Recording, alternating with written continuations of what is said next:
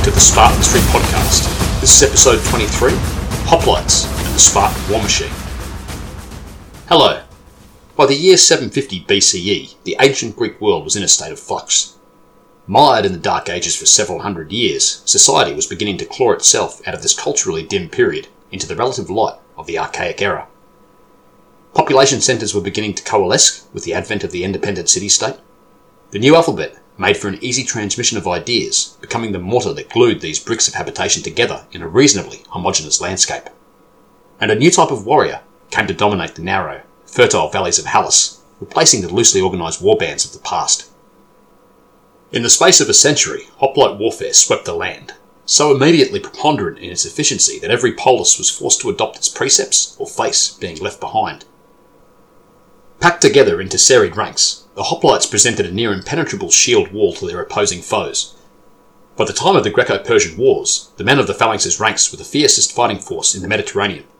Later, Alexander the Great took its concept into the heart of the venerable Persian Empire, utterly crushing its ancient institutions. Although all Greek cities participated in the new style of combat, the Spartans were masters of its form. Emancipated from any task other than war, through the virtual enslavement of the helot class, they had the time and the freedom to devote themselves to the intricacies of massed ranked phalanxes. With me today to discuss this new type of military doctrine is Professor Paul Bardunius. Hi Paul, and welcome to the Spartan History Podcast. Good to be here. Thanks, mate. Now, Paul is a professor at the Florida Atlantic University, where he specialises in the field of entomology. Salient to our program today, Paul is also the co-author of the book Hoplites at War, a comprehensive analysis of heavy infantry combat in the Greek world from 750 to 100 BCE. Now, couple that with the fact that he has genuine Spartan blood coursing through his veins via family descent, and we have someone I'm truly honoured to be talking to. I guess the first thing I'd like to know, Paul, is how does a professor of entomology wind up as an expert in the field of hoplite warfare? So that is an interesting story because what happened is I, of course, having family history from Sparta, was raised on all of the Spartan stories and the concepts of Greek warfare. And as I got older, I got interested in reading the works of guys like Hansen and Van Wees and the really prominent historians and their descriptions of hoplite warfare. But I also was at the time finishing my PhD on studying how large groups of insects, in my case, but really anything, come together and form groups that move in a cohesive manner without any leader. So what we call these groups, we call them self-organized. So, and every time you watch like a school of fish swimming or a flock of birds swimming, that's how, or flying, or penguins swimming, right? That's how they are organized. There's no leader in a bird flock. And yet those starlings that you watch can make those crazy cloud-like patterns of perfectly organized birds that really would be the envy of any general on a battlefield. So while I was reading all this stuff about hoplite warfare and also studying these other things, I started to realize that there were elements to the physics of motion and coordination of groups of men that the historians really were not understanding. So there's been a war really amongst two armed camps of historians over hoplite warfare. I'm sure you're well versed in this. Yes. One side presents a picture where hoplites were very heavy and they had to fight in deep lines and ranks, and they would charge at each other almost like medieval knights charging each other across a battlefield.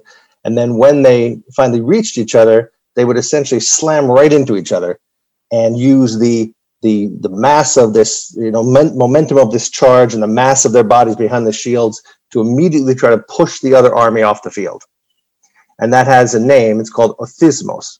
Now, we don't know exactly what othismos really means in terms of what the Greeks intended, but in the modern context, othismos has become this mass shove of all of the ranks of men together. Now, on the other side, for intuitive reasons, they realized this may not really work the way it's being described. So they abandoned it completely and came up with a scheme of battle where there was no pushing at all. And they would account for the references for pushing as simply metaphors, or you're pushing men off the field the way you would, push out people on, out of a conversation or something like that, right? So it's a metaphorical push. Yeah, well, I realized, I'm sorry, go ahead. No, carry on. Oh, I realized early on that essentially both of them are right and both of them are wrong, because they like the blind men and the elephant, right? They can't come to grips with each other because they don't have the context to bring it all together. And in fact, those that thought they charged and ran and pushed, and they thought that the charging and the running was important for the pushing, were wrong, because that's not how you push in a big group. In fact, it actually makes your push less powerful if you're all running in a group before you push. Yeah, you're right. Look, there is definitely a lot of contention around exactly what you described there, and a few other things that we'll no doubt touch on in this interview. But before we get there, I understand you told me off air that your great grandfather emigrated from Sparta. I was just wondering if you could tell us a little bit about his story and perhaps what the Greece might have been like that he left in that time. Right. So he came over in 1900. This was Meletios Bardunias, and in Greece at the time there was an enormous amount of immigration from southern Greece. So he came here. The last place he left in Greece was Sparta, and my last name comes from a region just south of Sparta. So Bardunia is a region that's between Sparta and the Mani Peninsula. And it's funny because there are not many of us with the last name in America. But when I went back to Sparta a couple of years ago, everybody was like the Jones of Sparta. Everybody had the name. Everybody knew somebody who had the name, right? So I got a couple free dinners out of it. But I would go into a village and they'd be like, "Oh, go get Nicholas Bardunias because his cousin's here," that kind of thing. So.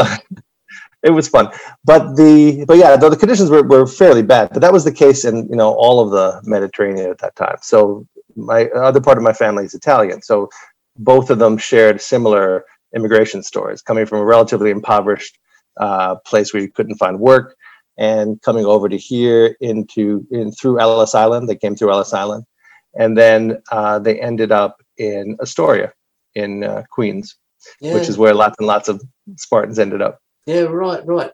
So obviously you've travelled the area fairly extensively. What's your fondest memory of Sparta and Laconia more generally, I guess? So a couple of things in Sparta. So going through Sparta, the place itself is somewhat magical. As you take the ride from Athens to Sparta, it's a landscape that most of us in America probably have never really seen, and that you have these really craggy high mountains and then suddenly just completely flat land between them. So I grew up in southern New York, and we have lots of hills and valleys and stuff, but this was just a stark contrast between mountains and completely flat land in between them.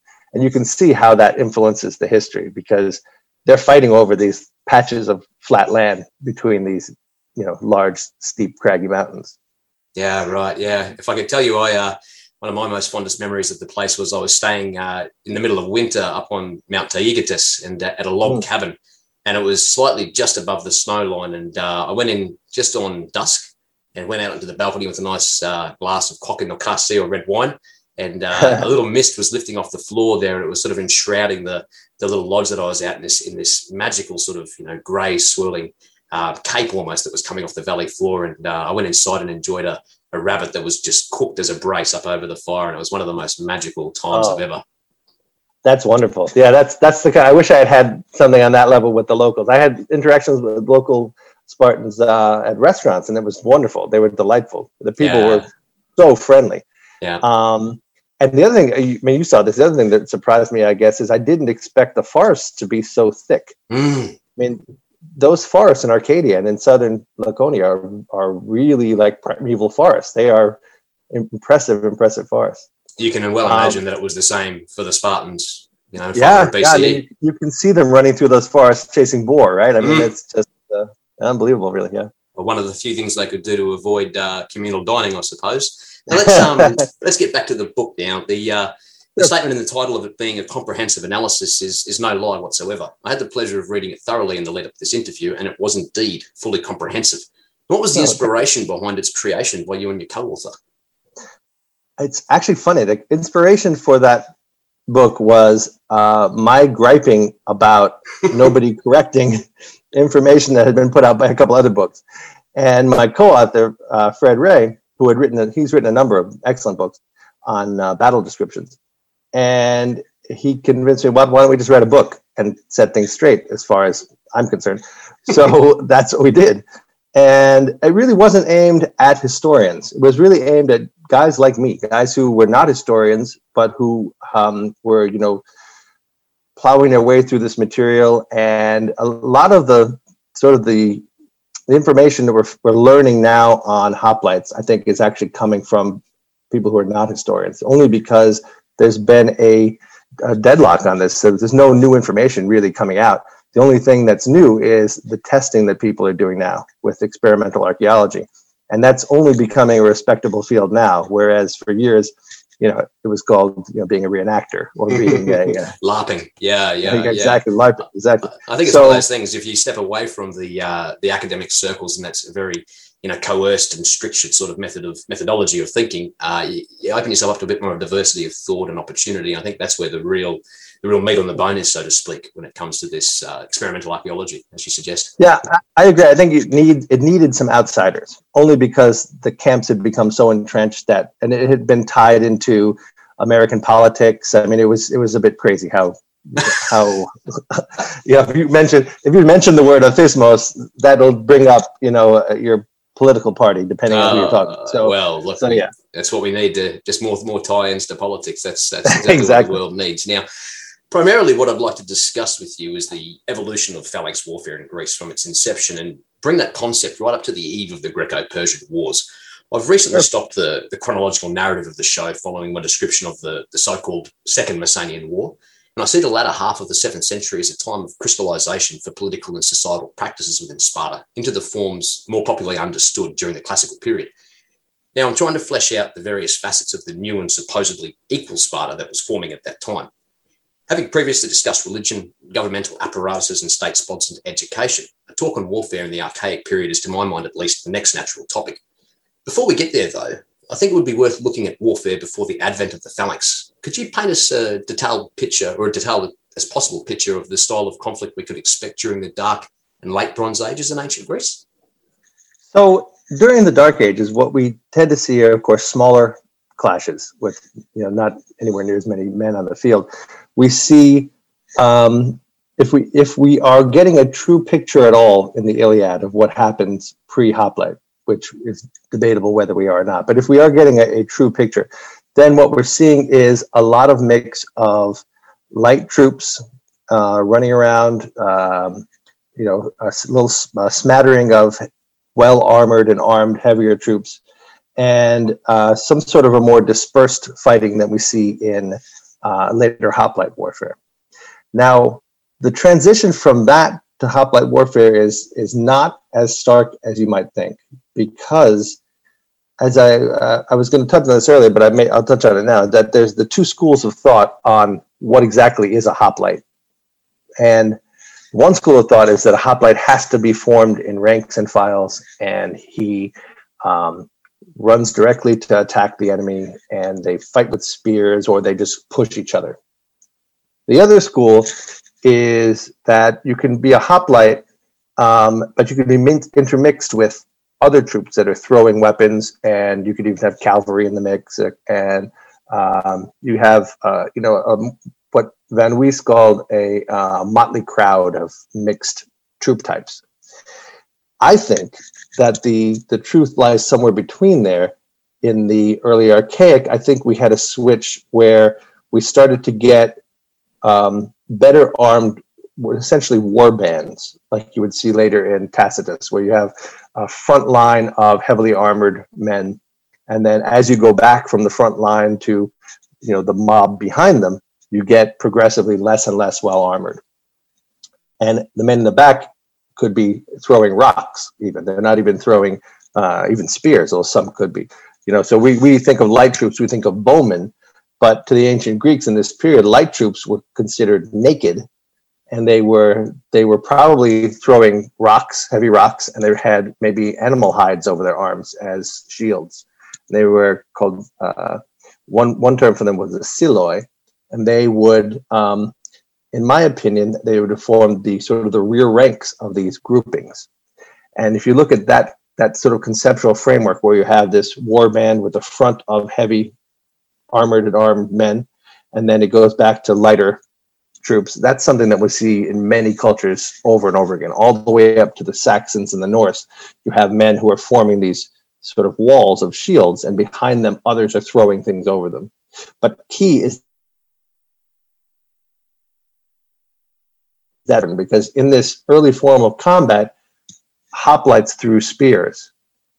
They didn't just charge in and get to spear range and stab at each other. They stopped short of that, and they threw spears at each other. And we definitely see that in the Iliad, but we also see that in the works of Tyrtaeus, for instance, who is directly in the period that you're interested right now. And so he has in one of his poems, he describes, he's telling the men, don't stay out of spear range, out of missile range, spear throw range. Get in there, get in close. And he tells the light troops, stay right up behind the other men and throw around them or over them. So you could either interpret that as them literally standing side by side, each hoplite, which I think is a little unlikely, or standing behind the formation of hoplites and throwing over the top. But either way, at this period in time, those light troops are essentially part of the heavy troops. He doesn't differentiate them into a separate unit like we'll see, in the classical hoplite formations. Yeah, understood. Yeah, and I think Tyrtaeus for the Spartans in particular, falling in that early to mid 7th century range, really shows the state of that transition of warfare in that period. And you touched earlier on before about the landscape of Greece, and I've proposed it as well, that most of the wars in early Greece were fought over the scarcity of arable land. Could you develop that a little bit, and also, I guess, how the topography and the nature of the valleys help dictate the fashion of the new warfare that we'll be talking of in this podcast? Well, I would say that there's an interesting thing with hoplites, because a lot of people will say, if you have lots of mountain passes, why do you have hoplites? Because you can just defend those mountain passes with light troops.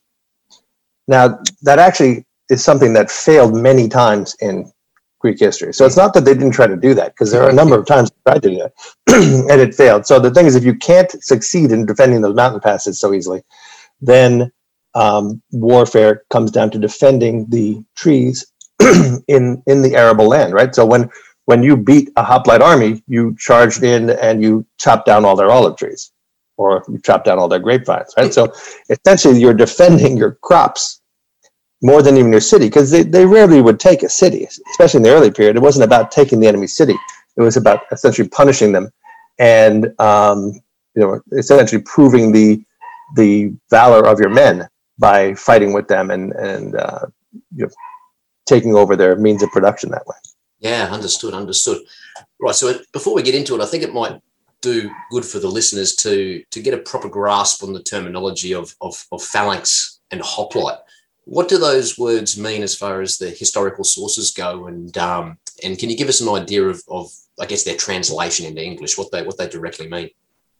Sure. So hoplite is interesting because hoplite, we're really talking about someone who is equipped with the tools of war. So a hoplon is just a tool in Greece. You have to know by context that they mean a tool of war. So if you have a panoply, you have all the tools for war.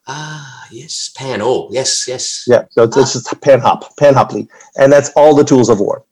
And so the definition of what a hoplite is based on what you think you need to go to war. Now, functionally, we're told that the most important elements are the shield, and basically you could get away with just having a shield, although obviously you'd want to have a spear. Do some attacking as well, but the shield becomes the most important thing. We're actually told in this weird passage, we're told that a hoplite gets his name from his aspis. An aspis means shield. What's weird is hoplon also sometimes means shield. So it's just weird that it was worded that way. So they didn't say hoplite gets his name from his hoplon, right? So, but it drives it home that the hoplite gets his name from his shield. And many in the later period, in the classical period, we have authors telling us that the shield is important because it doesn't just defend you; it defends the rest of the line. That sort of thing. Yeah. Whereas a helmet or something defends just you. Yeah. With this or upon it, in other words. Right. Exactly. Now, with the term phalanx, that's an interesting one because the term phalanx does not come into use the way we use it now until Xenophon. So we're talking the end of the 5th century. So after the Peloponnesian War, essentially, the end of the Peloponnesian War. The author just before him, Thucydides, uses it actually much better. And he uses the term parataxis. And parataxis means taxis, which means unit, essentially. Taxis doesn't mean a number, it has no number attached to it, just means unit. So it could be many different kinds of men stuck together. But taxis and para means alongside. So what he's describing is a battle line where you bring up the taxis alongside each other, like a string of beads. And that's crucial because I think in the popular mindset, we have this concept of the phalanx as a single line that could never be broken anywhere or you lose the battle, that kind of thing. And that's completely untrue. Most battles ended with one part of the phalanx winning and another part of the phalanx losing. So they would be moving in opposite directions, right? So it's not uncommon that the fate of each individual unit was different in a battle, whether the whole battle was victorious or if the whole battle was a loss for their side. Understood, yeah. So your starting point, as the title in the book suggests, for the evolution of hoplite warfare is 750 BCE. Given that figure likely predates any surviving written literature that we have, what evidence do you have to propose such an early date? Well, so that date is the earliest date that we could assign. The hoplite probably predates whatever we want to consider this sort of shield wall and phalanx. So, for instance, the shield itself, the aspis, is interesting because all the way through its history, down to the classical period, it has some weird elements in there that are artistic and don't really do anything. But for instance, around the rim of the shield, it has a pattern called a gouache pattern. And this is reminiscent of wicker work. And I think it was Snodgrass who proposed that this was a remnant of the ancestral shield, which was made of wicker. Or at least the rim was made of wicker. And what's weird is that there are parallels that can be found to the Greek shield in the panoply of the Philippine Moros and Bagabos. These are tribes in the Philippines. And they actually have a shield which has a wooden core and a wicker rim, a rattan rim, actually. And when I first saw that really struck me because you could imagine in the evolution of an aspis, there may have been a point where the rim was wicker and there was a core somewhere in the shield that was wood. But that brings us to the question of why they had an aspis at all. Why did this shield evolve, right? They had essentially what may look like better shields, big, almost like the Roman scutum, a big rectangular shield of some sort, or the big sort of figure 8 shields that we saw. And they would be held in one hand, right, which is really advantageous for most types of warfare. Holding the shield in your hand lets you move it a lot better than stuck on your arm for most types of warfare. If you were going to tell me right now I had to go fight someone one-on-one, I would choose a shield I could hold in my hand over one that was strapped on my arm. So there's definite advantages to not having this weird strap on the arm. But I think we see it's been hypothesized for 2 reasons. One, it may have been a shield for cavalrymen. So it may have been a shield that you had on your arm because you were riding a horse and you needed to strap it on your arm to ride into battle. That's possible. The other one is that it was a shield designed to, almost like the later pelta, which also had a strap on the arm, and that allowed you to carry other spears in your hand. So you could have a whole bunch of javelins in your hand if you could strap the shield on your arm as well as holding it in your hand. And it's possible that that's where it originated from. But however it came about, somewhere in that sort of 100-year range from 750 to 650, we see a shift. And I think this is the point at which you started the discussion, because you were talking about the Second Messenian War and this whole time period. we see some interesting things. We see, for instance, there's a big war that occurs called the Lelantine War, and that happens just somewhere around the turn of that century. And we have some interesting little snippets from that. We have one from a contemporary named Archilochos, who's one of my favorite of the ancient poets. He has this he got banned from Sparta because he has this famous poem about throwing away his shield so that he could escape from some Thessalians. So he, Thracians, I'm sorry. So he has a poem where he says, my shield is stuck under a bush in Thrace, but okay, big deal. I'll get a new one. At least I'm alive. And then, and of course the Spartans didn't like that. And, but he also has a snippet in there where he's talking about this Lelantine War. And in this war, he describes, and I think I kept it somewhere. Yeah, he describes that not many bows will be strung or slings used in the battle. And that's sort of interesting because what is he saying there? Especially if you understand what I said earlier about how the light troops sort of formed the rear of the heavy troops. And we have this case of the Lelantine War where this is almost like World War I of the Greeks. This is at some point, all of Greece, well, many parts of Greece got sucked up into this war. So it's possible that what you really were looking at is just the concentration of heavily armed men was such that they essentially crowded out or something like that. You would now be, 10 ranks back from the front of the line, and you're not going to be able to throw over 10 ranks of men with any accuracy. So it's possible that that's actually what they were getting at in that war. And between the Lelantine War and then Phaedon of Argos, you know this story with him. He's a tyrant who takes over Argos. Mm-hmm. He actually seems to have had royal blood and then overthrown the local aristocracy and become a tyrant. And he enjoys great military prowess for a while. He actually beats the Spartans. Is this the Battle of Hysia?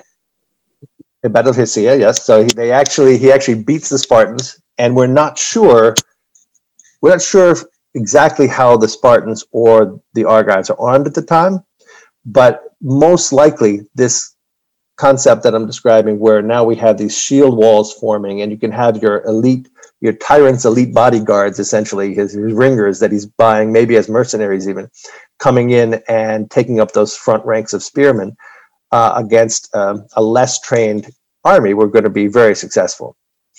And we see, for instance, around this time, this sort of tyranny spreads to Corinth, it spreads to Megara, and we see the overthrow of all these places by tyrants. And it does make me wonder if what we're really seeing is the ability for very rich men to rouse up and hire, essentially ringers to bring in,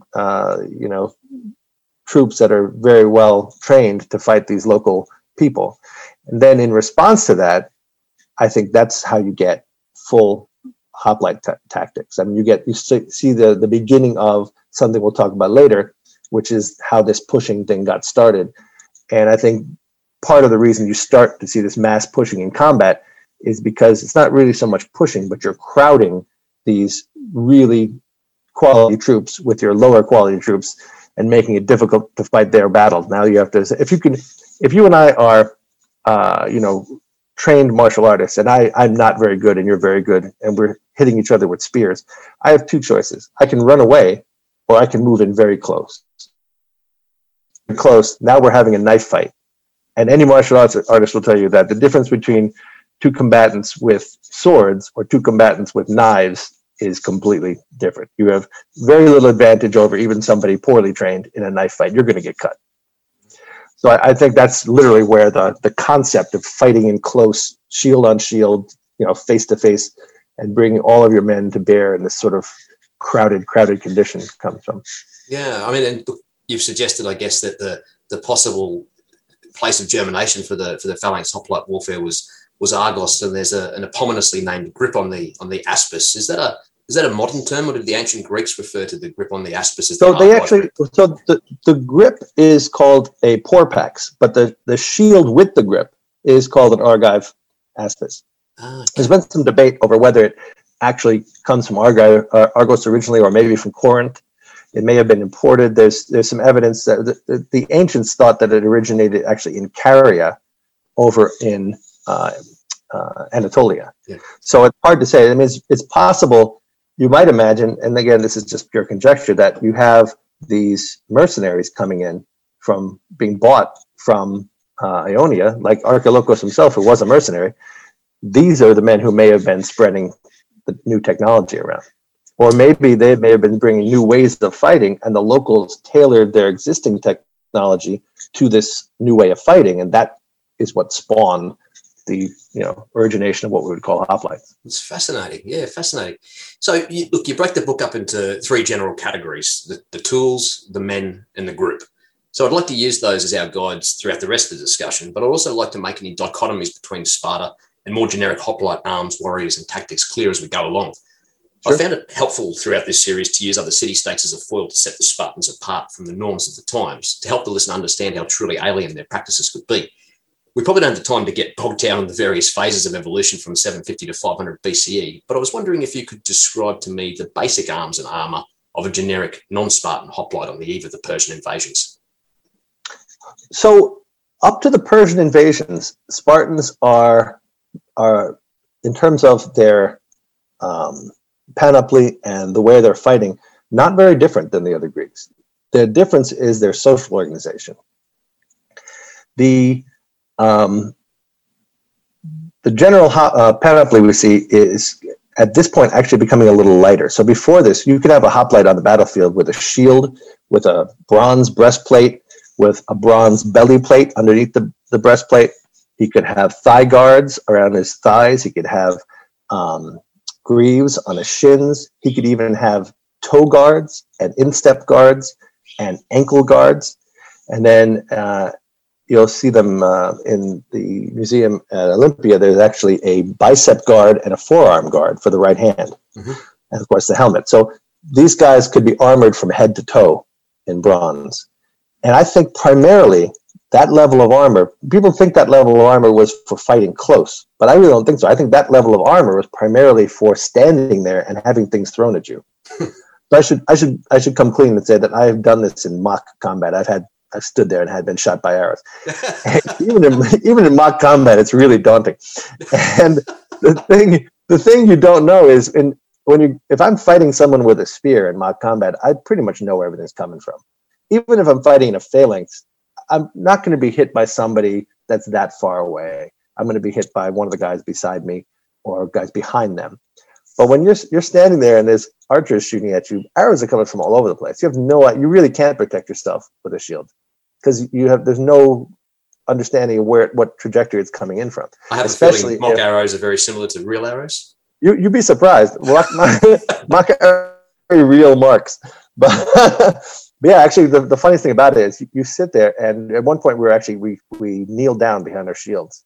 We turtled up, and I'm not sure hoplites actually really did that in the archaic period. They may have done that later, but we wanted to see what it was like. And so you have this rain of arrows on your shields, and it's really mentally challenging, even though you know that it's just mock arrows. It's really weird because you don't want to get hit with this. And it's getting hit with a paintball, bullet. It still hurts, right? You don't want it. So at some point, somebody started just clanging their spear against their shield. And it surprisingly canceled out a lot of the fear because you just couldn't hear the clanging rain of arrows on everybody's shields. So even though you knew it was coming at some point, you didn't have to hear it happening all around you. That's very interesting. Look, there's members of a certain Facebook group that I won't mention by name that would definitely like to hear you mention something about a thing called the linothorax. Oh, yes. So I wrote an article on this, actually. The linothorax is an interesting thing because we know it existed. We know that Greeks had linen armor. That's really not even debatable. What we don't know is exactly what it looked like. So whether it was linen or whether it was leather, or whether and then how the linen was made. So the short answer I'll give you is I think we have really good evidence that there was linen armor. We have really good evidence that there was leather armor. We just don't know that either one of those or both is what we're seeing on vases. So there's a specific look to armor. We call it a tube and yoke armor because it has like a tube around the body and then what looks like a yoke comes over the shoulders. These epimedes come over the top. And that probably is either linen, leather, or both. but there's literally no way to say for sure that that's linen leather bone. So it's we see some other things. There's other armors. For instance, there's a famous vase with an armor that looks just like this, except it doesn't have the yoke. It has like a vest. Now, is that the linen armor? Is that the leather armor? Or is it just a version of it? So we really don't know. And then down to construction, there's a problem in that it became really popular to assume that the linen armor was made like modern fiberglass with glued layers of linen. And for that, there's really no evidence whatsoever. That was pure conjecture by modern scholars. So, yeah, we don't really know. There are some. I wouldn't say it's impossible, but it's just one of many options, right? So if you ask me right now, the most likely construction was a heavy woven garment through a process called twining, which is this heavy, like a carpet weave. And you can get really, really thick textiles from that. And you could essentially weave the whole armor in one go. And you can weave multiple layers together too. We do it in modern textile making. It's called 3D weaving, but it's not like a modern thing. You can weave multiple layers directly together instead of actually having to, glue them together later, that kind of thing. And it would not surprise me if there's a whole, industry in this that we lost and we don't really know. The curse of producing items out of biodegradable material, I suppose. Yeah. Look, for the Spartans, and this may be anachronistic to our discussion right now, but Plutarch records in a saying of King Agis the Younger the following, and I quote, "When Demades was remarking that conjurers swallow Spartan swords because they are so small, Agis the Younger said, all the same, the Spartans do reach the enemy with their swords." Were the Spartans known for carrying shorter swords? And in what other ways did their armaments differ from the generic hoplites you've just described? So this is interesting. And again, we're pushing ourselves into the following century, though. So this is what's happening after the Peloponnesian War. After the Persian War, into the Peloponnesian War. And I think we do see a couple shifts. We see Spartans going to a really sort of generic looking helmet called the pilos, which doesn't have any face protection. It just looks like a sort of a conical pot that fit on top of their heads. And then we also see a shift, I think, to shorter swords. And for me, the prime evidence of this, the best evidence I have of this, is some beautiful Theban, of all things, grave steels, because the Thebans quickly adopted this Spartan fashion, it seems. They're all wearing the pilos helms on these graves, and they are carrying very small swords. But in one battle in the famous battle of Coronea, between the Spartans and the Thebans, at the end of the battle, the Spartans and Thebans have fought other people, but then at the end they come across each other and they go in for the kill. And it was described by Xenophon as a battle like no other. And he describes shields that have actually been broken, which is a rare thing in ancient Greece. Spears are always broken, but shields are rarely broken. And he describes the swords that are out of their sheaths and stuck in bodies. So even here we're saying sheaths, for him to comment that the sword was out of its sheath tells us that tells us of a phase of battle that's not the opening phase of battle, right? They open by fighting with spears, but some really intense combat happened here, and he's telling his audience it was so intense that they actually took their swords out, right? So that's interesting.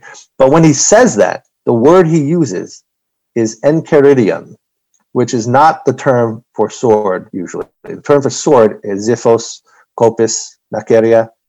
This is a term reserved mostly for daggers. And I think that's what we're seeing here. We're seeing a shift to shorter swords because the men are fighting shield on shield. I actually had a guy once attack me on YouTube and tell me my theory is bogus because if it were true, they'd be fighting with daggers. And I'm like, yes, yes, they would. Yeah. So I think that's the case. So I think that we do see a shift, I think, at sort of the high point of this sort of really crowded levels of combat. And remember, I really didn't go through it, but the basic concept, at least my concept of hoplite battle, is that in that period, is that men started off, they would come up to each other and they'd throw things at each other. And then at the end, after they softened everybody up, they'd charge in with their shields and spears to fight close in. Now, that's the case for Vikings. It's the case for Saxons. It's the case for most armies. In the classical period, we see something a little different, where we see men just charge directly at each other from long distances, hundreds of yards, into directly fighting with their spears. So we're talking about the reach of a spear now is where they would stop and fight each other. And we hear this described as a storm of spears, I think. So we'll see this fighting of spears. But then spears break, and they break a lot for hoplites. And I think what we see next is a case where if battle went on long enough, you end up at a point where you're fighting with your spears, and your spear it's like 8 feet long, so it's got a lot of reach. You can't fight with a dagger-length sword, a foot-long sword, let's say, next to a guy who's using an 8-foot spear, because either the target's within the reach of his spear, or you can't reach it with your sword. What this tells me is that there had to be phases of battle. You had to go from a spear fighting phase of battle to a shield-on-shield sword fighting phase of battle. And we're told by the ancients that battles would come to shield on shield. So at that point, that's when these short swords come in. And now you're fighting shield on shield, fighting with the short swords. This is where the whole notion of a thismos comes in, and the push. It's not a charge into a push. It's at this point, I'm right up against your shield, and I am literally me pushing against you. But the natural thing is for the guy behind me to help me not get pushed and knocked over and pushed about by you while we're fighting. So we start to pack in. And honestly, I bet this happened in any historical combat where men were fighting close with swords. The difference is that if I'm getting crowded by the guys behind me and I'm fighting you, I can sort of push back a little bit on them and they'll give way. They don't want me to die. They're not going to force me up against you and let you stab me to death, right? But if you have an aspis, and this is what it comes down to, this is the big difference that a hoplite has. The shape of the aspis allows you to survive getting crushed. In my analysis of the shield, that's its primary function of its design. It's a great shield for stopping spears. It's a great shield for fighting other ways. It's not that it can't be used that way. But the special thing about it is that if I were to lie on the ground and you were to put this shield on top of me, you could drive a car over me and I could breathe. And that's because the shield is this hollow bowl-like shield. And if you look at the profile of the bowl, it's almost like an arch. And it's made in such a way that the part that sort of rests on your body rests on your upper chest and your front part of your shoulder, and it rests on your thigh. And what that means is that the part of you that would get squished and cause you to asphyxiate in any kind of crowd disaster is your diaphragm and your lower chest and ribs. If I can protect that, I can get crushed all day. And we, in fact, tested this in 2015 and again in 2019. We took people and we had them come together in groups and push against each other with these Aspides or models of Aspides. And we were able to have them push against a force meter. And we generated almost half a ton of peak force just by the men crowded together, leaning against each other like this. We were lucky in that I happened to be there with a group of guys who were not part of the original group that I had been describing, instructing on how to push. And we let them just go freestyle. And they pushed sort of the way that the old Othismos concepts would have said, which is sort of sideways with your shoulder forward. It's actually more intuitively obvious. It's just also wrong. So they would push sideways with their shields, shoulders in the shield, and they could generate literally half the force of the other guys. And the other guys could have stood there all day like this. We were laughing through most of it because you're just getting kind of crushed, but you're in no actual danger. We had guys lifted off their feet at times. So you can generate a huge amount of force through this. And the most important thing is your shield is covering the left half of your body and your right arm is totally free. So you can fight while you're getting crushed in this little crowd. And of course, this didn't mean that you had to be squished to this level the whole combat. It could, loosen up and get tighter. The mechanics of it, I took directly from the concepts we see in crowd disasters at soccer games or, sales at Walmart, whatever leads people to kill each other in crowds. that's essentially the same mechanics I think we see at play here. Yeah, it's amazing. And I had to actually test it because I had people telling me, "Oh, you can't do that with an aspis, or they'd all die," or this kind of stuff. So we tested it, and nobody died. Nobody died. So I guess what you're suggesting is, if I ever have the unfortunate occurrence of winding up in another mosh pit in the future, I should take an aspis with me to survive. Seriously, I wish we could. I actually thought about it. There are situations that are predictably deadly. Like, for instance, when Muslims go on the Hajj and they go to the Dome of the Rock, the crowds there are so intense that almost every year people die from being crowded. And I've often thought, if they had anything that could work like an aspis, you could keep yourself alive in that crowd. Well, yeah, that's an interesting concept. We might just leave that one there. Quickly, before we move on to the next section of the book and the discussion, the Homoioi class were prohibited by the Lycurgan reforms from practicing any art other than war. Who do you see as the likely creators of their arms and armour? Would it be the Perioikoi, the Helatry, or would they imported these things? So there's another group that may have been involved as well. They don't get very much press, and that's the Hypomaeons, which are the disenfranchised Spartans. The inferiors. So, right, the inferiors. So these are people who, for whatever reason, have lost their Kleroi, and they've lost their family's land. And the biggest way that would happen is that they would mortgage that land to richer Spartans. And because someone else would hold the mortgage, they couldn't any longer make the payments of their mess fees, so they couldn't essentially be a true Spartan citizen anymore because they couldn't afford to go to their messes. So that's another group. So it's possible that we have a population of them as well who now suddenly have to find a job, right? So that's possible. But my guess is that we know that the Perioic cities spawned a lot of very high quality craftsmen. They're one of the most famous, I can't remember his name right now, but one of the most famous sculptors in ancient Greece was from a Laconian city.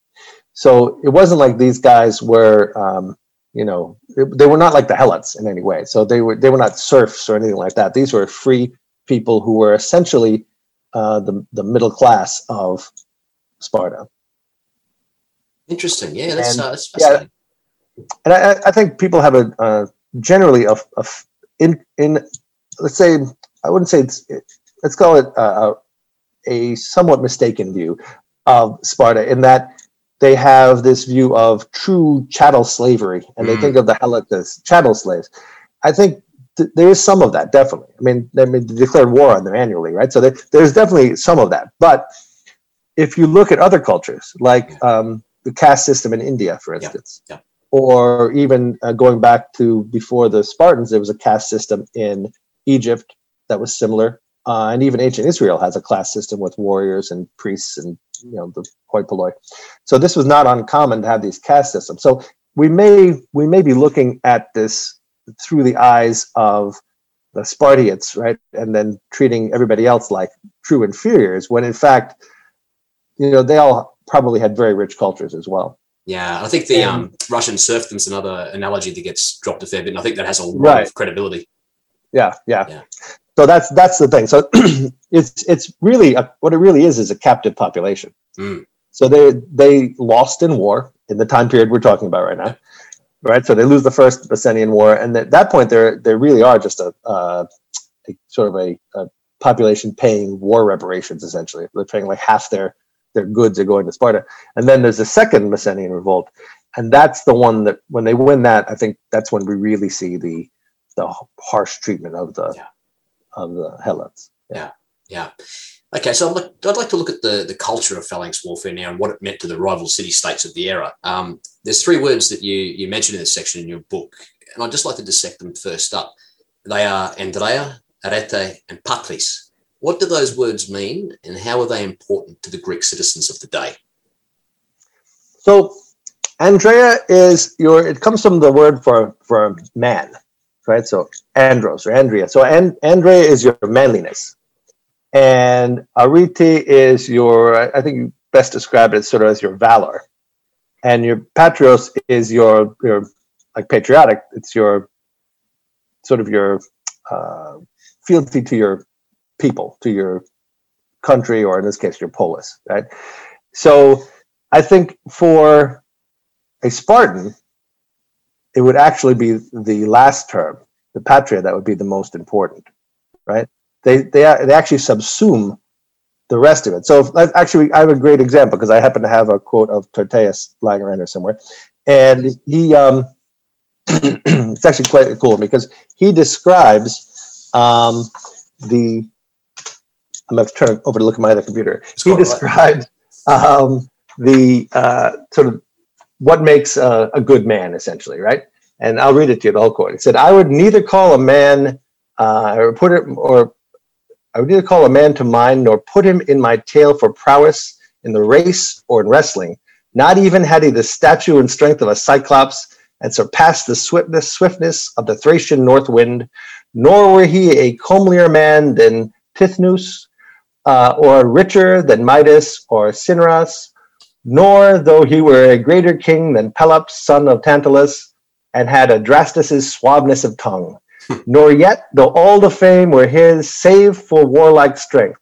For a man is not good in war if he had not endured the sight of bloody slaughter and stood nigh and reached forth to strike the foe."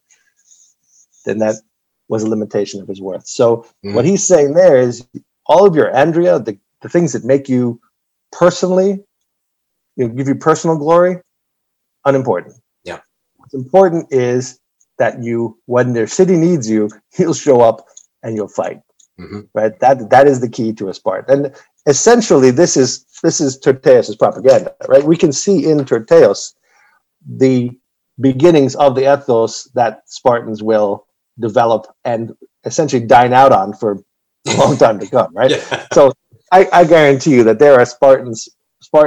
You can see it sometimes. You can just imagine these Spartans who are going abroad as mercenaries, and just playing up the Spartan thing to the hilt.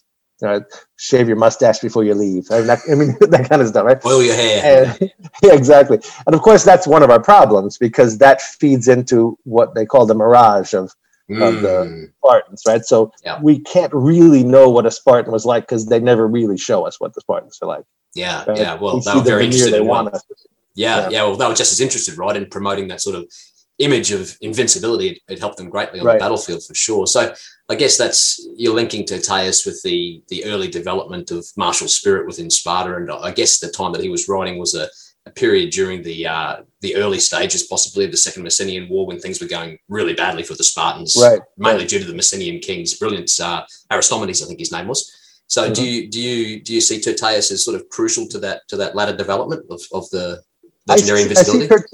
I see Tyrtaeus as sort of an outgrowth of what must have been happening in Sparta, right? So it's not like Tyrtaeus came and changed everyone's mind and yay, we win. Yeah. It's more like the nation is undergoing, the polis is undergoing a radical cultural change in order to meet the demands of this war, while they also have, helots all over the place in Laconia that they have to take into consideration, right? And the Perioikoi. So it's obvious that they're becoming a warrior caste of their own society. And if you're going to be a warrior caste, you better be a warrior caste, right? Yeah. So you have to really step it up and at least project yourself as, you can think of it this way. So if you have an earlier setting where you have sort of big men who became leaders, right? They became leaders because they were tougher than everybody else and they could acquire goods and give them out, that kind of thing. You can sort of see that writ large on a political sense, where the Spartans themselves now have to all be or project a toughness that speaks for itself, right? So that allows them to be the arbiters of giving out goods and privileges and things like that. Yeah, got to have that warrior ethos, a bit like the Navy SEALs of the modern era, I suppose. Right.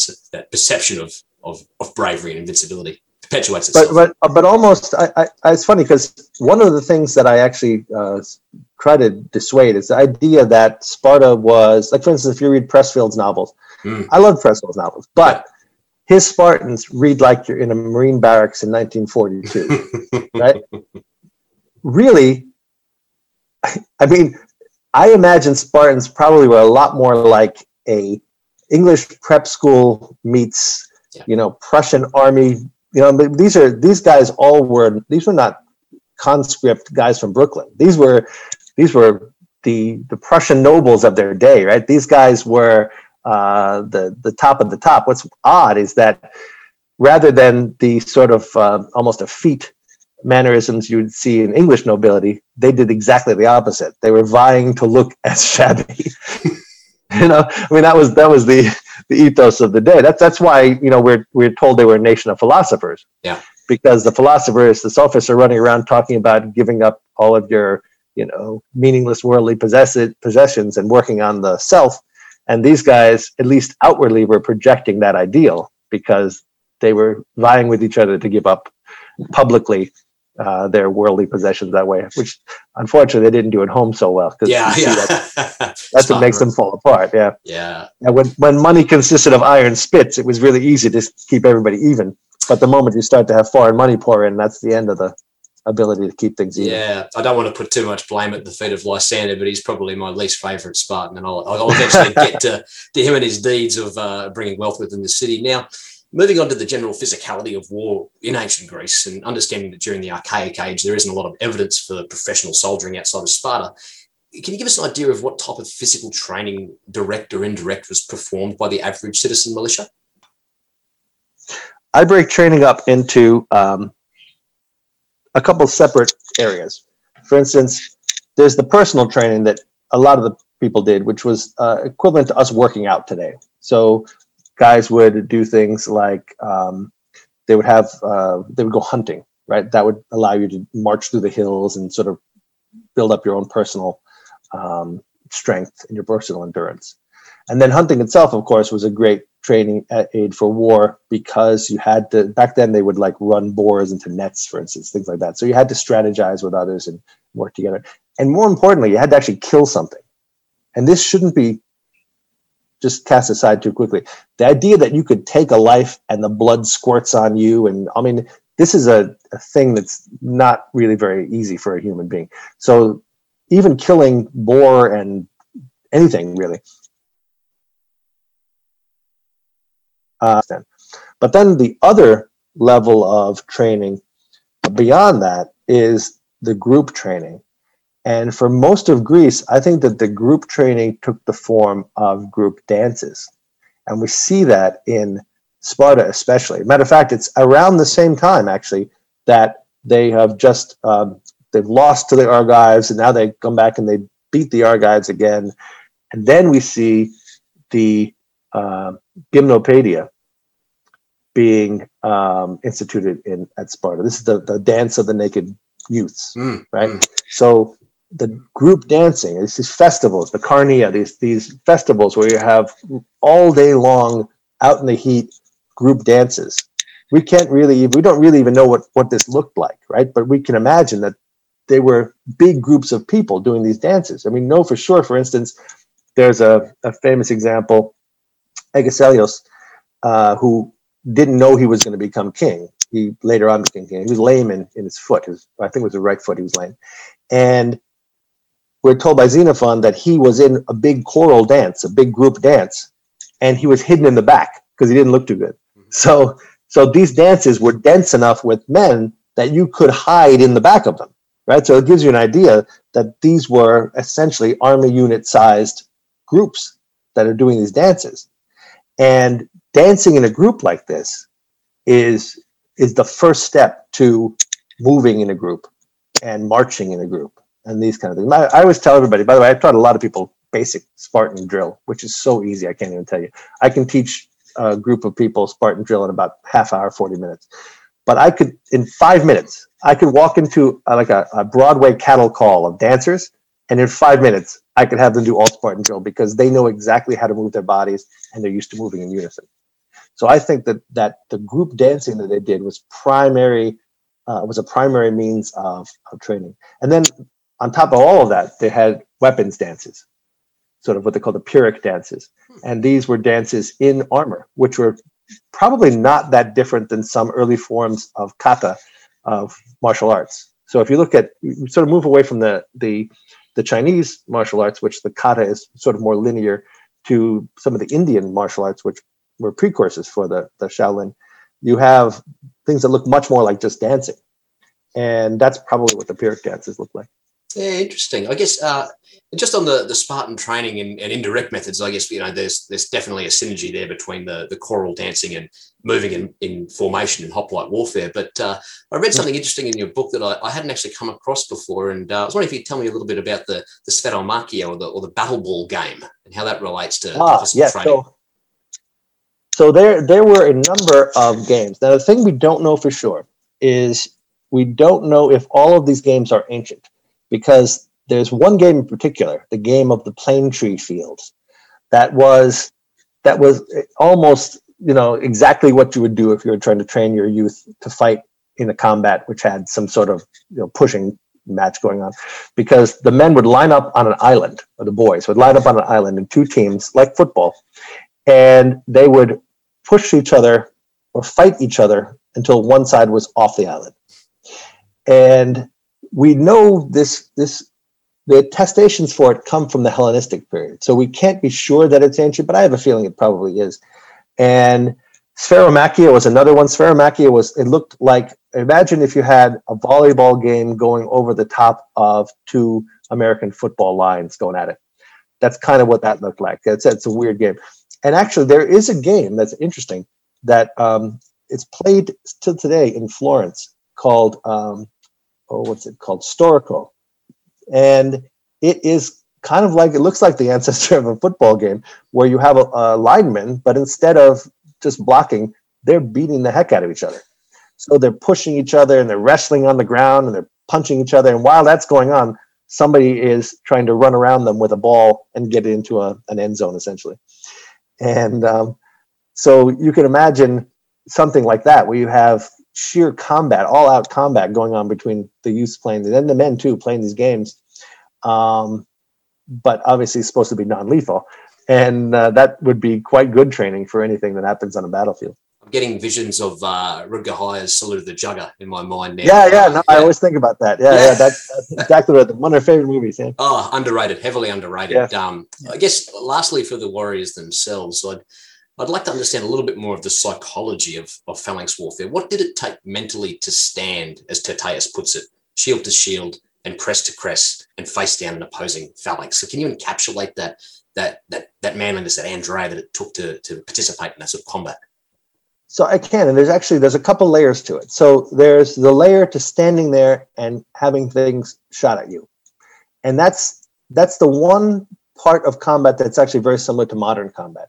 So you can look at modern, or even back to like World War I, where you were stuck sitting there under shelling, for instance. That's the same kind of thing, right? So it's invisible death. It's coming at you from some direction you can't predict, and you're just standing there through it. That takes a certain kind of mental toughness to just not run away at that point. That's sort of the equivalent that modern combat actually handles fairly well. The next level is the ability to stand right in front of someone with a razor-sharp weapon and kill them or be killed by them.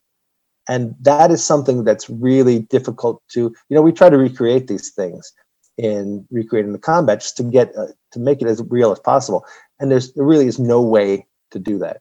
And one of the problems that you have in attempting to do mock combat is that the weapons don't react the same way. So for instance, I can tell you right now, if you talk to guys who do SCA combat or other things like that, they spend half their time with their spear pushing the other shields out of the way. So you push a shield out of the way and then you try to stab around it.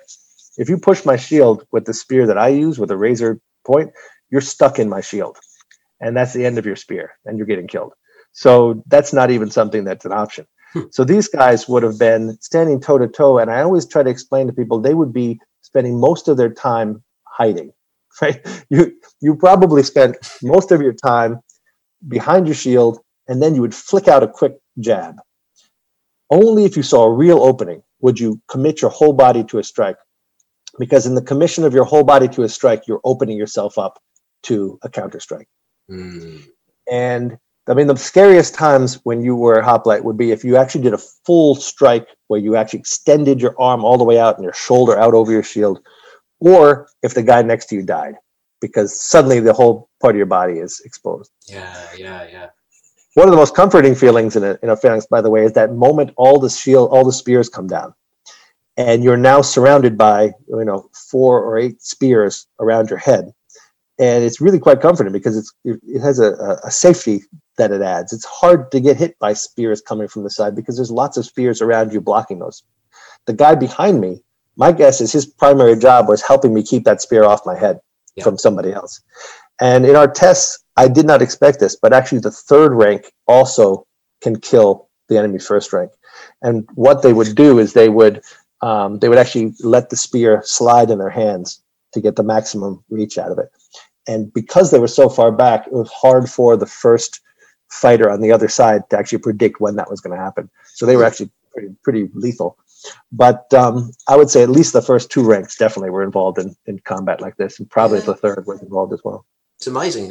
So let's turn to our final topic now, that of the phalanx. Well, let me just say one more thing, because I meant to go further. So now, if you take it further to that sword on sword phase, now you're essentially in a knife fight, and you have to bind up the enemy's sword really quick, otherwise you're going to get stabbed. But when this pushing starts, in our tests, this is the one thing that we can actually test fairly accurately, because pushing is pushing. So we don't have to actually kill anybody in the pushing part. So for the guys in the front, they're not getting it accurately because they'd be getting stabbed at. But if you're in the middle somewhere, it's probably very similar to what the Greeks experienced. And we had people who just mentally were really daunted by this. And I'm always in the front because I'm holding the meter that's recording the force. But we have people who are like stuck in the middle of this behind me, and you're getting sort of hit on the head by your own people's spears, and you can't move. So imagine being held in place and things are hitting you in the head. It takes a mental toughness just not to freak out. I mean, you can't be claustrophobic at all, right? And quite frankly, you can't be homophobic at all, because you're face to face, practically kissing the guy next to you, smelling the sardines he had for lunch, right? So this is a type of warfare that you really have to be mentally prepared for. If you found yourself in this by accident, my guess is that some armies like the Persians found themselves in this by accident against the Greeks. You were in trouble, because if you didn't know this was coming, this was a sign that you're losing this battle. Yeah, that's it's fantastic insight to be able to actually mock these battles up. And I guess you get in the press of the combat, the mock combat as it might be, you'd still get a real sense for the psychology and the feeling of the warfare. Especially, do you wear the Corinthian style helmet for these events? So it depends on the test. So if we're doing full mock combat, then we have to be wearing full HEMA protection. So historical European martial arts protection, which is like a really heavy gauge fencing mask. And gauntlets. Yep. And when we did this kind of testing, we had a ton of marshals around. So these guys who would be watching to stop, and we stopped combat all the time. So a rubber point would fall off of a spear, everything stops. And these guys I was working with were so good that everything immediately stopped. There was never any problem. And because of that, we had nobody injured. My fear is that this kind of thing will catch on, and groups that don't know what they're doing will try to do this because they'll get hurt. It's really quite dangerous, especially at Pismos.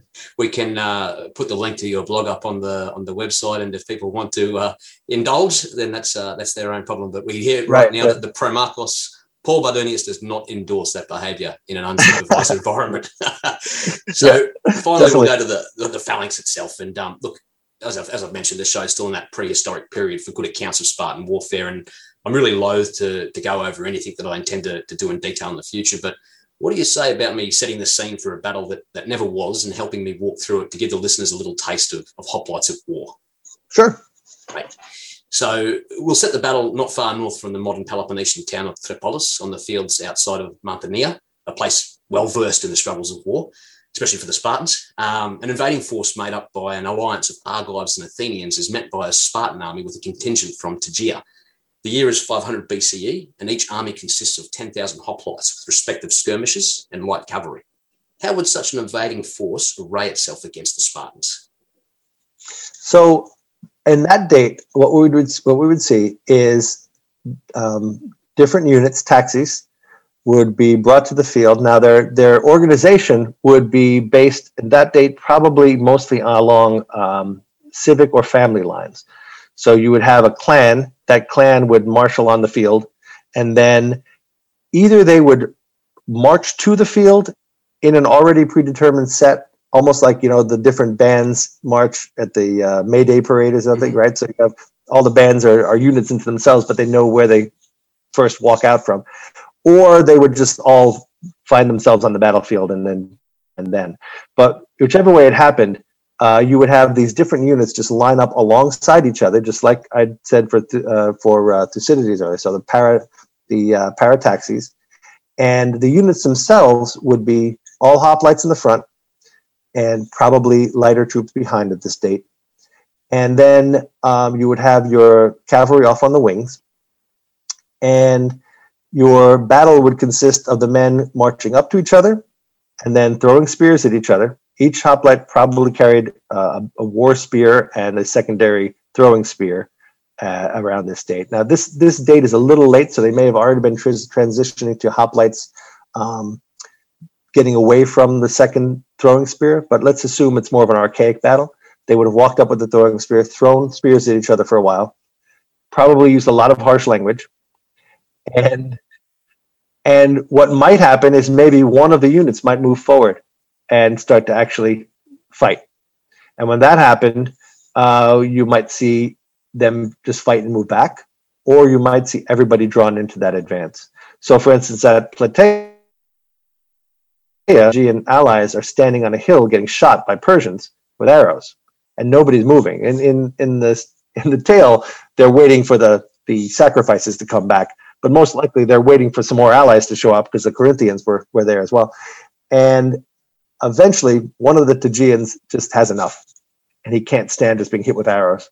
So he runs off, and that precipitates this massive charge where everybody suddenly the omens are good, and everyone runs to battle, right? So that's sort of a transition. You can see how, when I say there's a transition in battle, it's not like, hey, now let's go fight with spears. It can literally be just one guy could start the whole process rolling.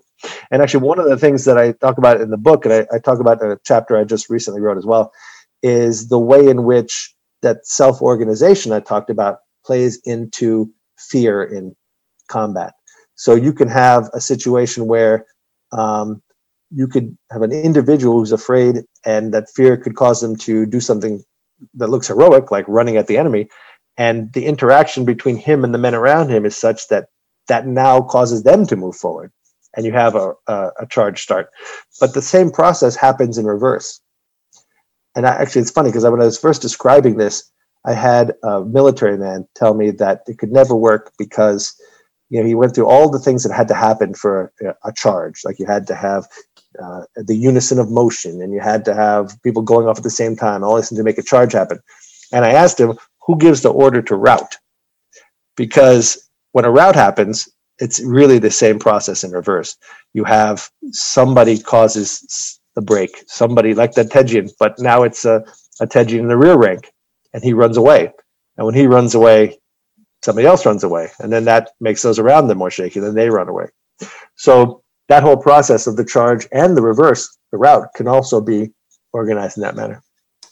So when the two phalanxes are advancing or charging towards one another, Thucydides, I think, is the first one to write down that formation is generally tended to what is called a rightward drift or a rightward shift. Now, he's a general and a historian. I remember I fought in the Peloponnesian War against one of my personal heroes, Brasidas.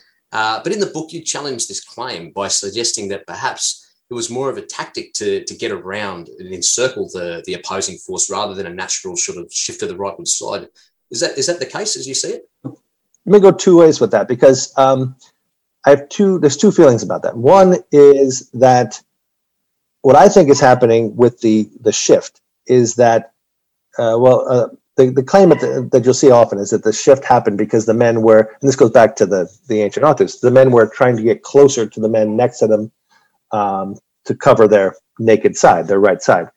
And the idea that the whole line shifted to the right may have been a mistake. What you may have seen, because this is what I see all the time when we do this, is that rather than the whole line shifting to the right, the line compresses.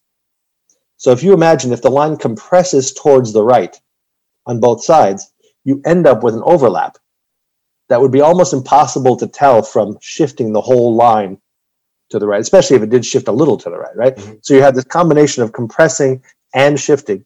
And if you're the guy on the right, you spend your whole time with your shield nudging the guy next to you back because they're constantly pushing you to the right, and everyone's constantly compressing to the right. Now, on top of this, there's a problem in that when you are walking, and if you just try this sometime, just walk and then turn your left side forward. It becomes really hard to walk straight. If you're not actually looking at something on the horizon and trying to walk in a straight line, you will start to veer to the right because half your body is turned that way. And this is not something that I came up with. This was actually suggested by, I think it was Fraser, about over a century ago. And I think it's true. I think that part of the problem is that you veer just because you're trying to hold a shield up in front of you, and you really can't avoid that. But then on top of that, there is the notion that some armies were intentionally trying to outflank the other. So that's what they would have called cyclosis. So cyclosis is when we see a Spartan army, and the Spartans became masters of this, but they didn't really originate this. This happened probably much earlier as well, but they became really masters of this. Spartans would move around the left flank of their enemies, and then they would roll up the flank and go back the other way, and then take each. Usually they wouldn't have to even fight because the armies would just break as they came upon them. Now, this is difficult to do, though, for most armies of the day, and that's because most armies had almost no discipline to actually pull something like this off. And the best example I can give you of this is there's in the Battle of Mantinea, where the Athenians are fighting the Spartans. Because the Spartans were, we credit the Spartans with having these great small unit skills, and they did, but almost every time they tried to do something tricky with their small units, it failed.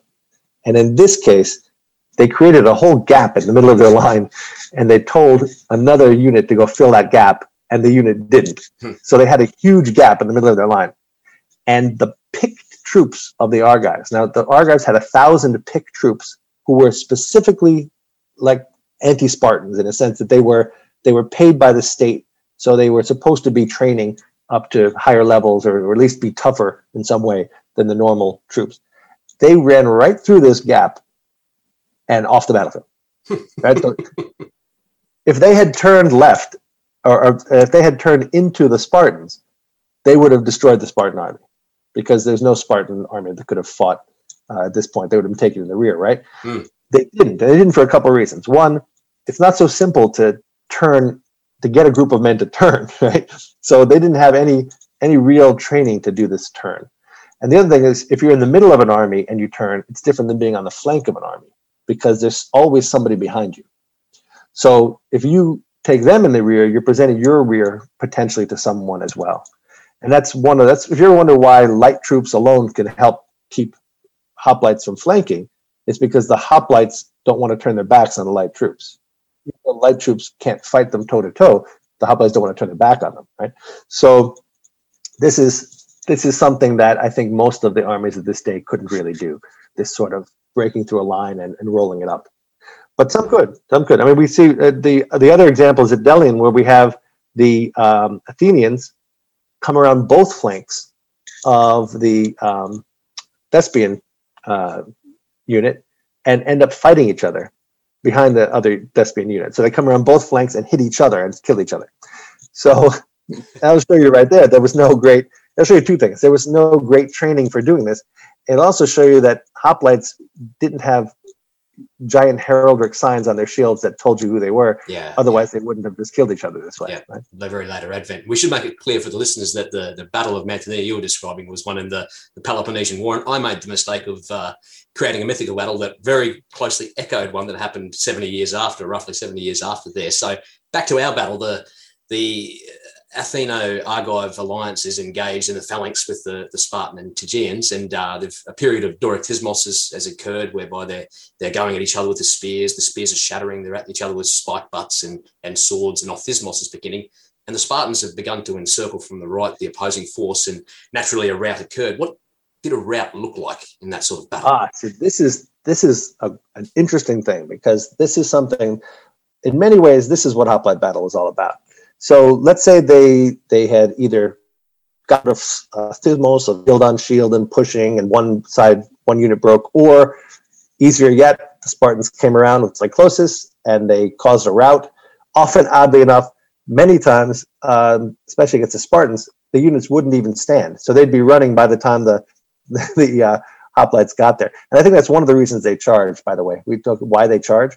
A lot of it was psychological. It's easier to run into battle mentally than to walk. But the other thing is you had to reform at the end of that charge and get ready. It was almost like a race to see who could get their unit shuck out quick enough to start that spear fighting. And you can imagine that if you were that front rank and got there and the guys behind you weren't getting there that quick, you wouldn't stand very long, right? You'd get out. So that's a possibility too. But so let's say that one side now breaks. Now we have the trophy, right? This is what the turning. This is where one side is broken and left the field. And that's why they put up a trophy literally at that point. And what happens next is that you chase. And here is where all those light troops come in, and the cavalry and the other groups. Because, for instance, I can't remember the author, but there's an ancient author who says you can win a battle. You can basically beat the enemy with hoplites, but you can't win a real battle without light troops and cavalry because you can't chase them down, essentially is what he's saying.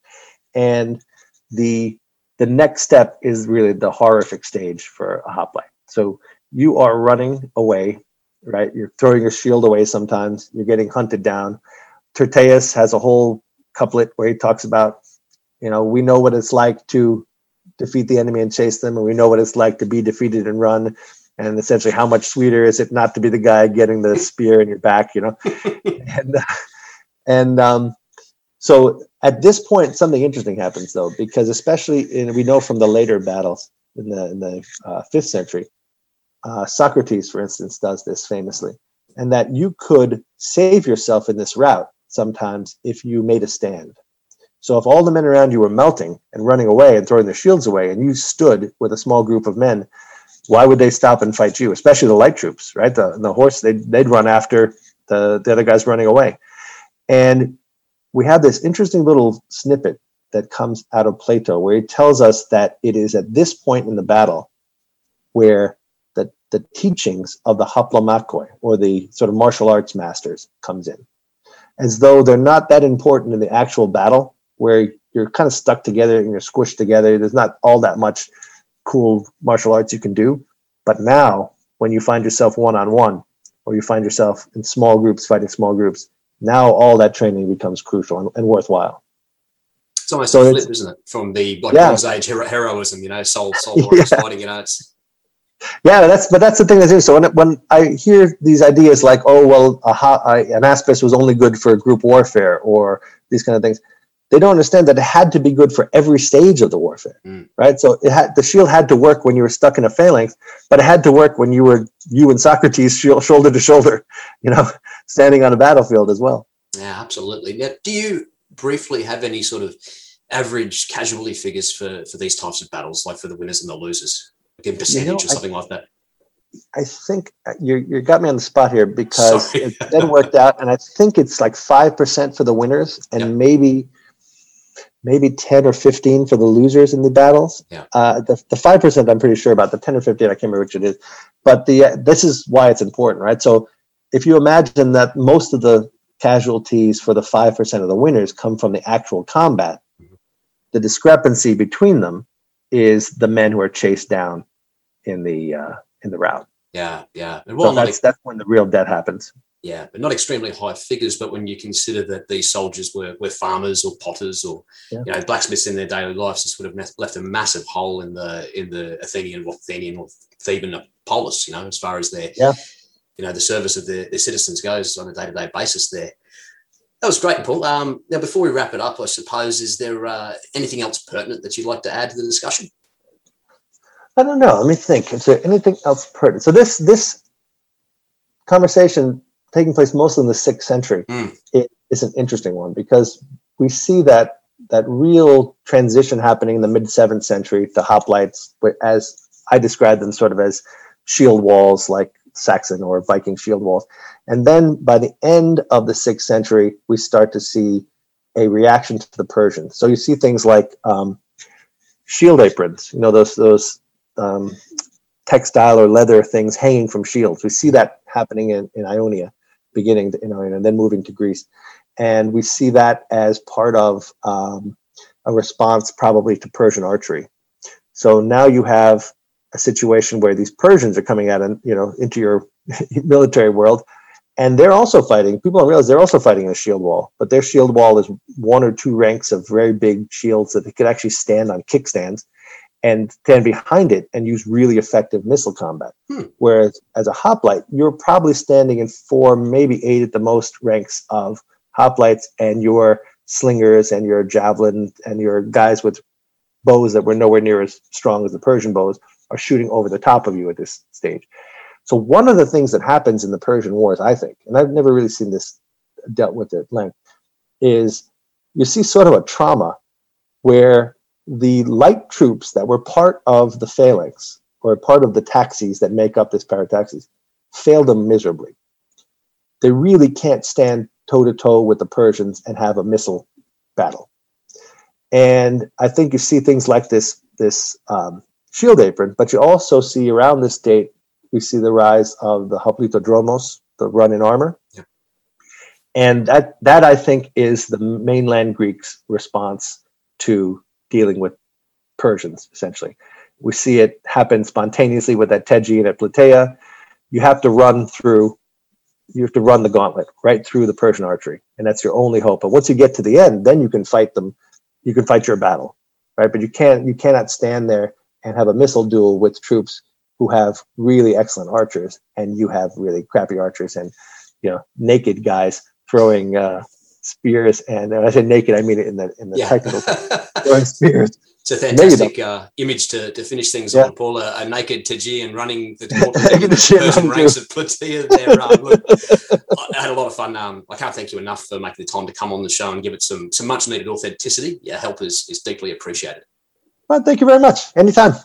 If anyone's interested in learning more from Paul, I can't recommend his book, Hoplites at War, a comprehensive analysis for heavy infantry combat in the Greek world enough. It's available in paperback and ebook off Amazon. And to my dear listeners, as always, take good care and speak soon. See you later, Paul. Thank you very much. The Spartan History Podcast gets some extra time now with a few minutes of bonus material from Steve and his guest. Anytime. That was great, mate. That was excellent. Fantastic. I apologise for not getting into the 5th century and the 4th century a little bit more, but no, it's fine. Really teasing it out with the show. I sort of started off, in the Bronze Age, so to speak, and 23 episodes in, I'm still sort of, mid-6th, 7th century at this stage. So, but by all means, if you'd be interested in coming back on in the future, I'd love to get your analysis of, some of the big battles like Plataea, obviously, and Mantinea, and even Leuctra, where I'm probably going to finish this show. Sure. Yeah. I just wrote a thing on Plataea. I wrote a chapter on Plataea, so we could talk about that. So you already got a book, are you? I just wrote a chapter for a different book. You probably know Nick Secunda, the author, who does a lot of stuff. Yeah. So he edited a book on Plataea for the anniversary, and I just did a chapter for that with another author on the face of battle at Plataea was the name of the. Oh wow. Yeah, it's really good. I don't know when it comes out though, but I'll definitely ship you over a copy, or at least tell you where it is. Yeah. Oh, that'll be fantastic. Well, I'll definitely reach out when I'm there. I'm not sure exactly when that'll be. I'm sort of trying not to leave anything behind as I'm going through. But take your time. Yeah. Why not? Well, everybody wants to talk about the obviously 300. Sure. That's the sexy part. Actually, as a Laconophile, I have a different take on Mantinea, the third Mantinea, or whatever it was, second Mantinea. Yeah. With my take is that I think the Spartans specifically targeted Epaminondas. I think they, because the thing that's key to me is that they did not form up opposite the Thebans. The Mantineans did, and that changed the whole battle, because what happened now is the Thebans hit the Mantineans, not the Spartans. And they may have overlapped the Spartans a little bit, but there were still Spartans on their flank. And when they brushed aside the Mantineans, now they were getting flanked by whatever Spartan stood there. And I think that's the best explanation, I think, for why the battle was inconclusive, because it nothing happened. Like the Thebans could go that far and no more, because they couldn't keep moving or they get taken to the flank. Yeah. So the whole battle sort of just degenerated, and then all of Greece learned nothing from the battle, It was really one of those battles, wasn't it? Titanic sort of struggle that really had no result of benefit for either side. Well, you see that. Essentially, that's where Xenophon ends, and he's like, That did think, yeah. Yeah. Actually, you go into it in quite a lot of detail in the book, and it was a fascinating expose on the battle. I've read Xenophon, but obviously I haven't sort of delved into the depths, and it was great to read it in the book there. It really brought it to life in my mind, and you can actually see the Spartans going this way, the Mantineans doing this, the Thebans doing this. It really sort of, they teased it apart. I'm amazed at how you got that sort of detail out of the sources. It's really brilliant. But we have a couple of sources. What I did is I just tried to reconcile them. So like what reconciles all these sources together, and then that's where I came up with it. Yeah. But when you look at the Thebans, for instance, the Thebans are really the ones who push the depth in the phalanx. Yeah. So this thing that we call Athysmos, at the end of the day, it's something that hoplites did, but it was really the Thebans at the end who really made it a more of a focus of their warfare by making everything deep. So going back to Delium, you can see why they're up on top of the hill and they're trying to break through a line. So they make their army very deep. In all of the battles after that, I don't think we ever see the Thebes less than 25 ranks deep, even though they don't tell us what there are. For instance, Xenophon tells us that he gives us the impression that they were more than 16 because he tells us that they violated the treaty to stop at 16. Yeah. So they were probably 24 ranks deep in there as well. Can you explain actually just quickly, like I've read that the Sacred Band ranked itself 50 deep, but being a band of 300 soldiers, that's only 6 miles wide. Like it must be like a nuclear missile penetrating the right flank there. So what happened, to understand Leuctra, you have to understand Tagira. And at Tagira, which is an earlier battle, the Spartans were trying to stop the Thebans from breaking away, essentially. And the Thebans were trying to break through them. And so the Spartans formed up in probably 12 ranks, and the Thebans formed up probably 24, 25 ranks of the Sacred Band, and they just cut through them. And then when they cut through them, though, then the Spartans panicked, and the Spartans essentially broke. Now, the same thing actually happens at Mantinea, at Coronea. Mm-hmm. The Thebans do get through the Spartans, but by that point, they fight their way through, and they're so beaten up that there's no victory in that because they don't even try to make a stand. They run for their lives, essentially. So even though they break through, it's no consequence. But when they break through at Tagira, does have a consequence. And more importantly, when you see what happens at Leuctra, for whatever reason, there's different theories on exactly what was happening. For whatever reason, the Spartans were disordered. And Pelopidas saw that.